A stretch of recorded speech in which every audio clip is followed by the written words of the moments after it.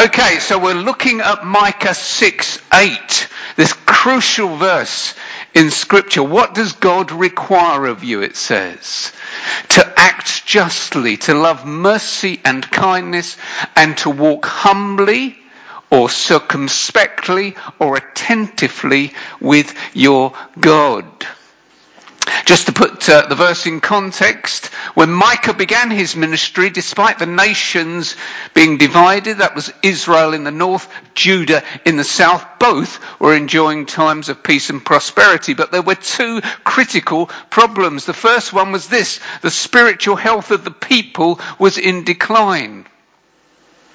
The people worshipped regularly at the temple. They brought all the necessary sacrifices. They went through all the rituals.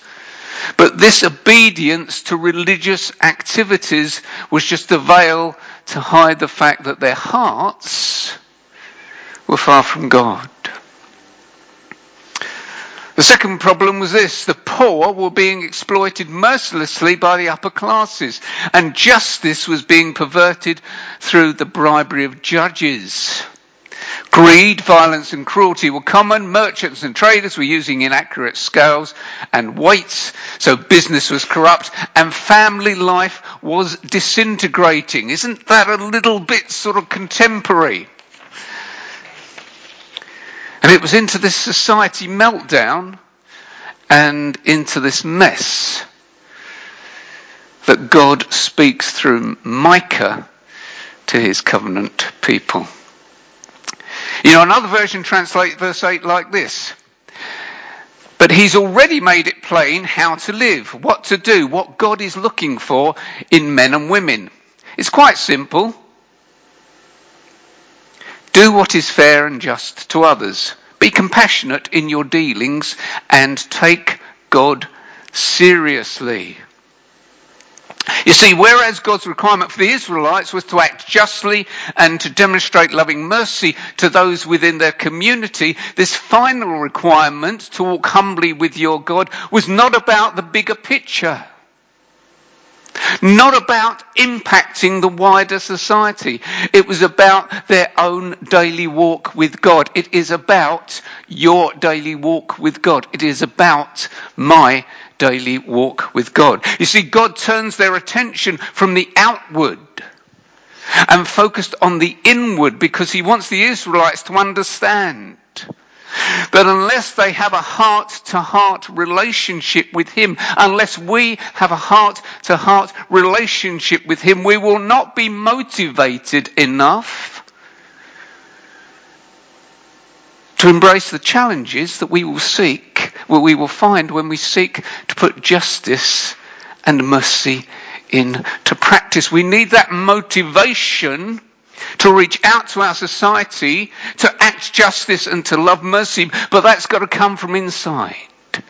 And therefore God focuses there and our attention on the inward. You know, it's very easy for those of us who lead busy lives to forget God's first commandment. You'll remember in Matthew 22, a lawyer comes to Jesus and asks, "Teacher, what is the most important command in the laws of Moses?" And Jesus says this: love the Lord your God with all your heart, with all your soul, and with all your mind. You see, Jesus is talking about a love for God that comes from the heart, which dominates our emotions, which directs our thoughts, and which is the dynamic behind all our actions. In other words, a love for God that puts everything else second so we can be totally committed to him. But you know, that kind of love for God only grows through relationship. I was looking in the dictionary. Relationship is defined as a committed connection or association, a coupling you deliberately enter into and pursue. You see, God wants us to take him seriously this morning by developing a relationship with him that is more than skin deep. You see, the Israelites were going through the motions of being religious, and that that can be the same for us. But God wants a relationship that takes precedence over everything else. Because when He is at the center of our attention, we begin to appreciate something of His power and of His grace and of His forgiveness. See, it's interesting to note that Micah was not told to walk humbly with God. You notice that? He didn't say, walk humbly with God. He was told to include the possessive pronoun, your, in the verse, because God wants to remind Israel that they are a chosen people with whom He can have relationship. God had already said to Moses in Exodus 6:7, I will take you as my people and I will be your God. In Leviticus 26:12 He says, I will walk among you and be your God and you will be my people. Jeremiah 11:4, obey me and do everything I command and you will be my people and I will be your God. And Peter in his letter picks up the same theme and applies it to all Christians. You have been chosen by God Himself. You are priests of the King. You are holy and pure. You are God's very own. You know, God wants you to know this morning that we are His and He is ours, I hope. That He has deliberately committed Himself to us and wants us to do the same. Because when you do that, then you can walk in relationship with someone. Here's a thought this morning. I wonder if you sense that God is your God. Do you know Him as someone you can relate to? Someone who's not like the gods of other faiths, who are vague and abstract, but a God who is concrete and who is personal. A God who hears your cries for help, who yearns to speak to you. A God who has promised repeatedly that He will be with you through good times and bad.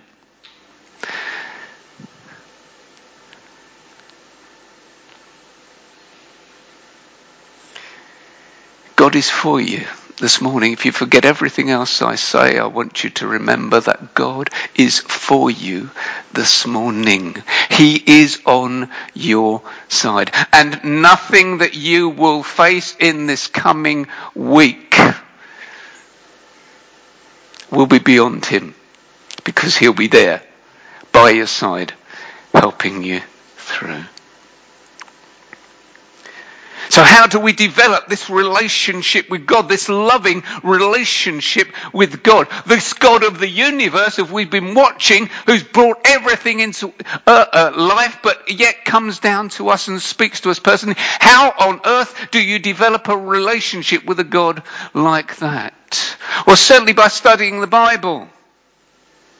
And there's nothing wrong in studying the Bible. It's important that we do that. But you know, so often, that only results in a head knowledge, where we simply know about God. Rather, He wants us to have a heart knowledge. And that happens best through prayer. Because true prayer is about conversation. Have you ever thought of it like that? True prayer is about conversation. When Angie and I have our meals together, I do not say to her, I love you. I want relationship with you, but I'm a bit busy, so I've got this list, and this is what I'd like you to do for me today. I wonder if your prayer time's a bit like that. No, when Angie and I sit down to breakfast or whatever it is, we spend time speaking and listening to to each other so we know what the other is thinking. Because that way we appreciate how the other feels. We become attuned one to another. And that's how it is with God. He wants us to so order our lives that we have time for conversation. Time to talk. But you know, he's a God who does not coerce us into dialogue with him. He is a God of love. And as 1 Corinthians 13:5 tells us, love does not demand its own way.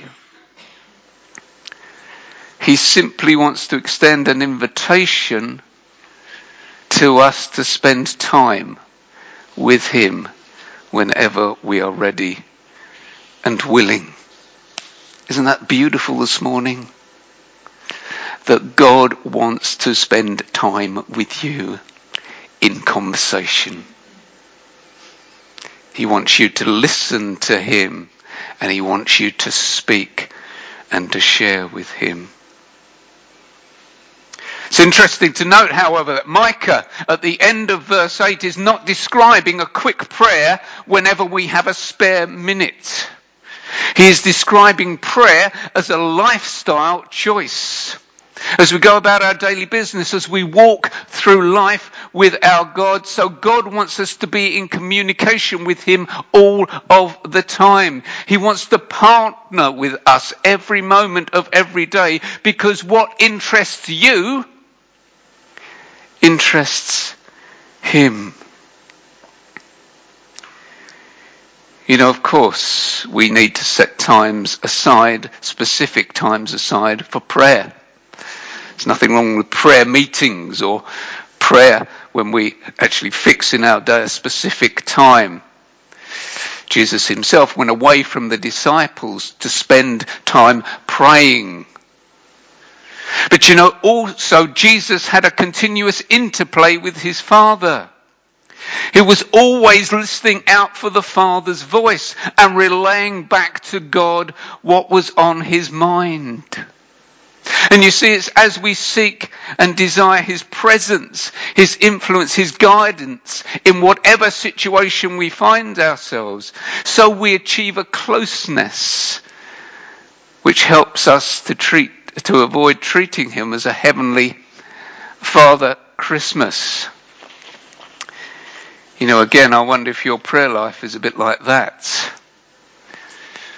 where we come to God and we ask him to do for us what we need doing and to give us what we want.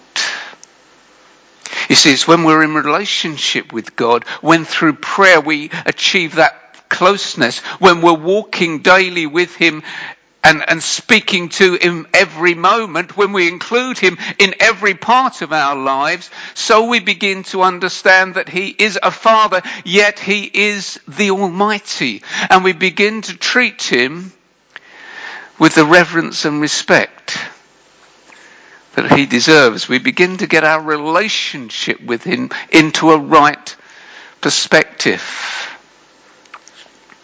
You know, sometimes there's a casualness in our Christianity that dishonours God. I don't know if you say grace before you have a meal. I once heard of someone whose grace consisted of ta-pa, which is fine, but that just seemed to me to be a little flippant. You know, I enjoy informality. But if we treat God too lightly, we present him to the world as someone who can be ignored or ridiculed. I received a birthday invitation from my non-Christian cousin a few years ago, which had at the top of the invitation in big bold capitals, and I apologise in a sense for actually saying this, it said, "Oh my God, I'm 70. Yet if you go into the card factory this morning, you will see cards on the racks that have OMG on them in bold print. And if you listen to what children and adults are saying, most of the time they will include OMG in their conversation.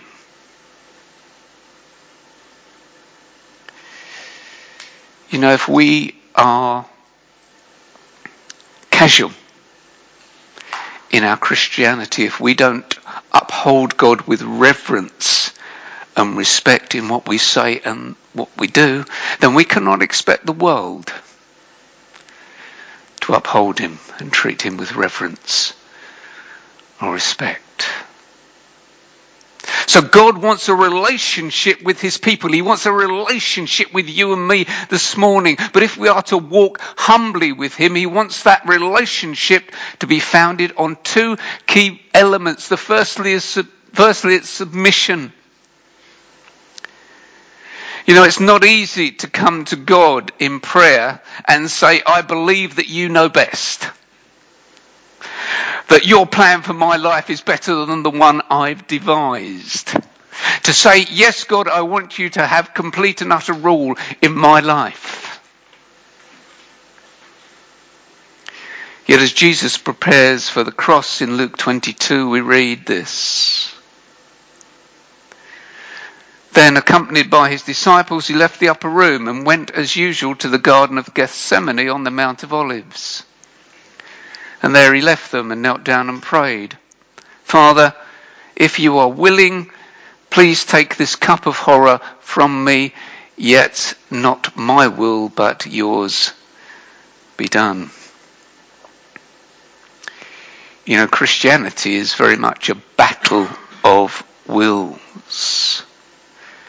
And we live in a world where people often demand their own way. But for Jesus, it was all about fulfilling what God had in mind for him to do. In John 4:34 we read, Then Jesus explained, My nourishment comes from doing the will of God who sent me and from finishing his work. And in John 6:38, For I have come here from heaven to do the will of God who sent me, not to have my own way.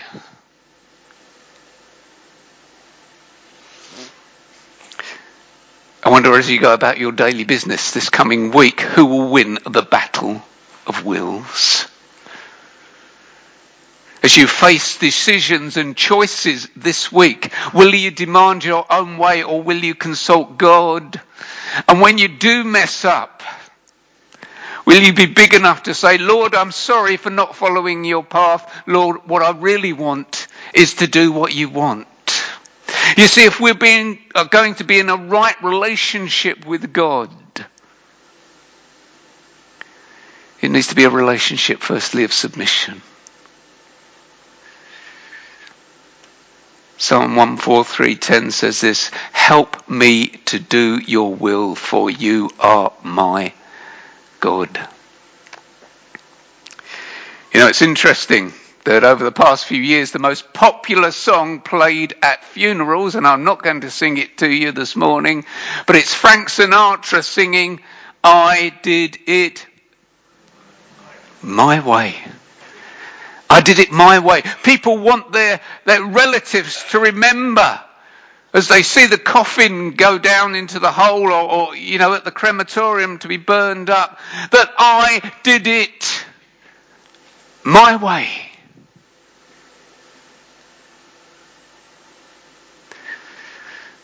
I don't know if Frank Sinatra ever sang a song where it has the words, I did it his way. But I think that's what I'd like played at my funeral. I did it his way.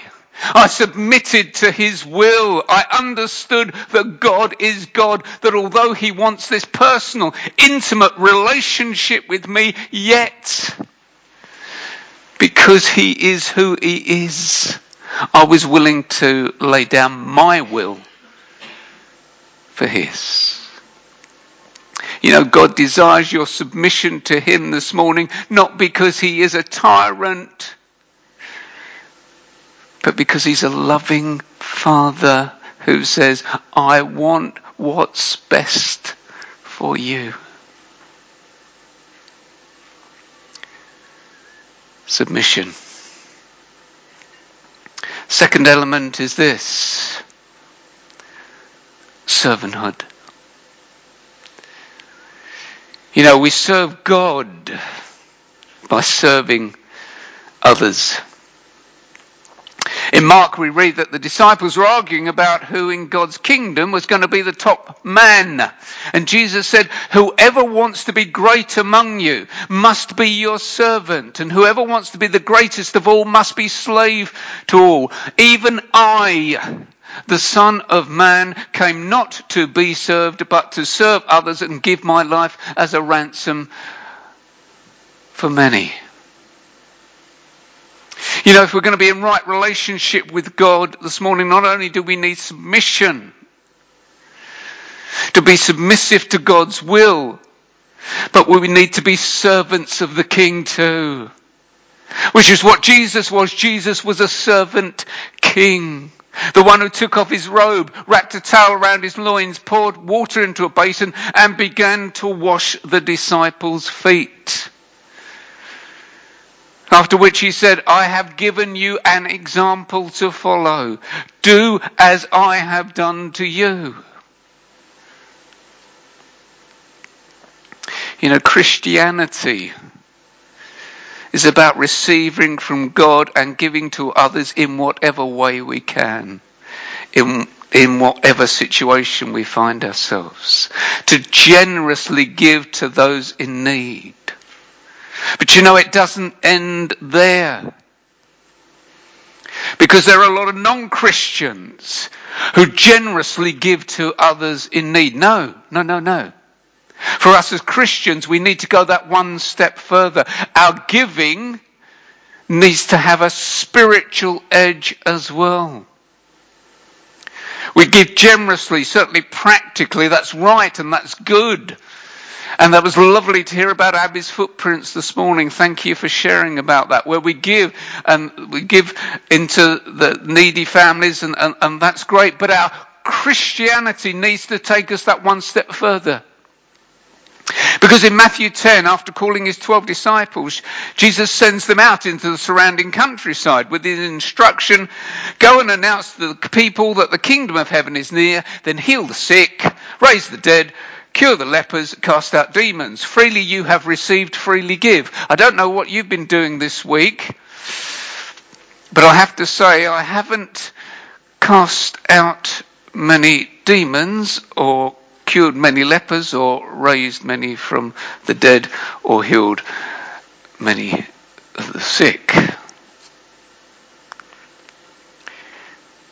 For us as Christians, it's absolutely right that we generously and sacrificially give what we have to others.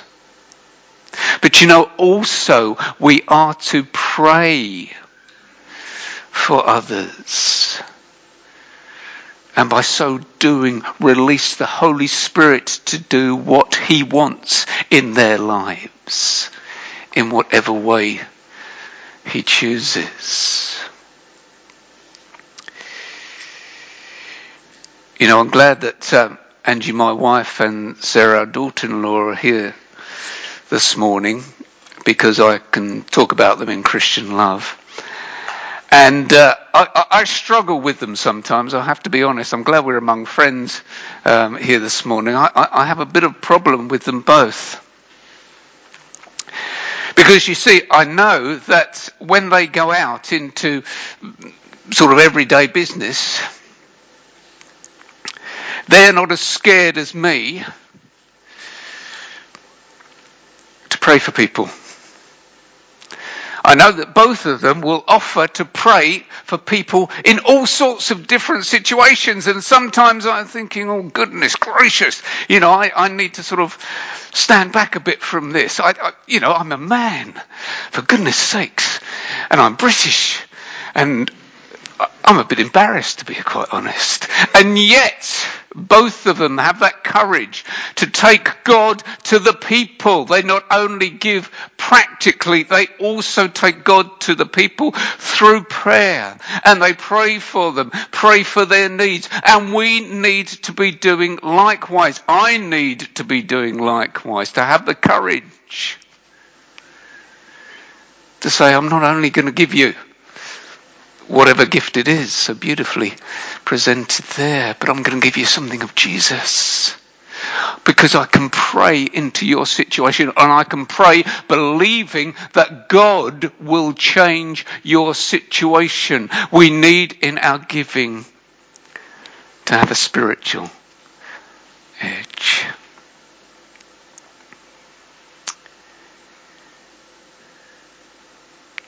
Micah 6:8 says this.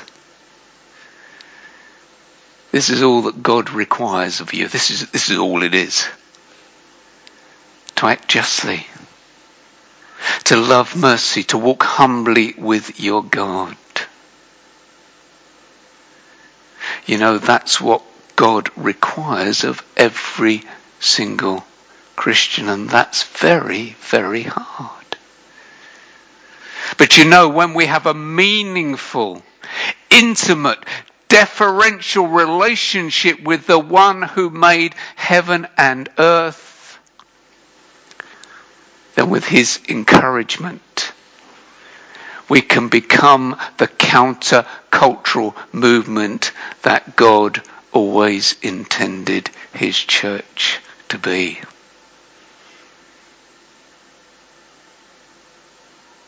We are to influence the world. We are to be salt.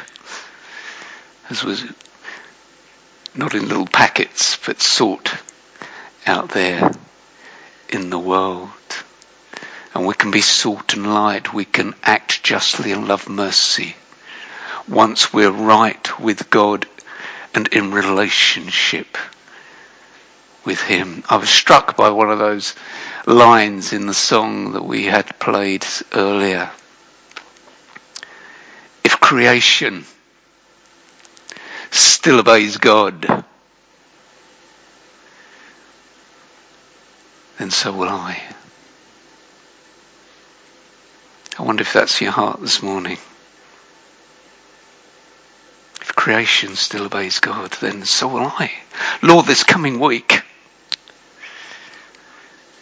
whatever you say, as we commune in prayer, as we talk one with another, as you speak and I listen and I speak and you listen, as we get into that relationship, as I submit myself, as I adopt servanthood as my lifestyle,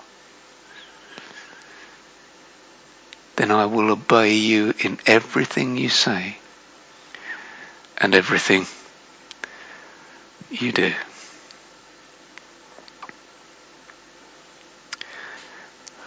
Let's just stand for a moment, and I'd just like to pray for you, for us all. You know, it's very easy. Let's just stand and be in an attitude of prayer. Over these last few weeks, you've had a lot of teaching on Micah 6:8, and I'm sure it's been very beneficial, but we need so much to be able to take on board what God has said to us, not only this morning, but in the previous sessions. Because Satan will want to snatch away what we've been hearing.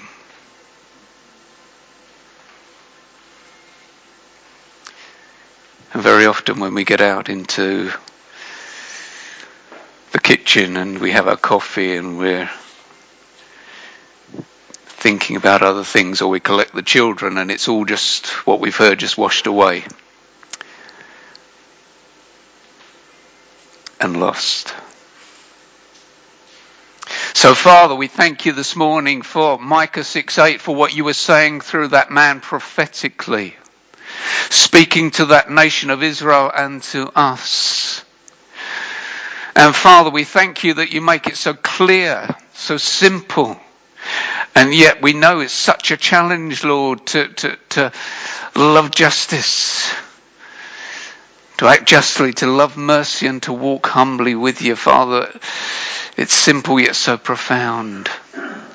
And Father, we know that it applies to each one of us who are Christians. So Lord, we pray that you will help us to dwell on the words that we have listened to over these weeks, and you will help them to apply them to our lives. Father, they will not be snatched away by Satan or just put away in the closet, Lord, filed under no further action, but Lord, that we will be those people who are not only hearers, but doers also. In Jesus' name, amen.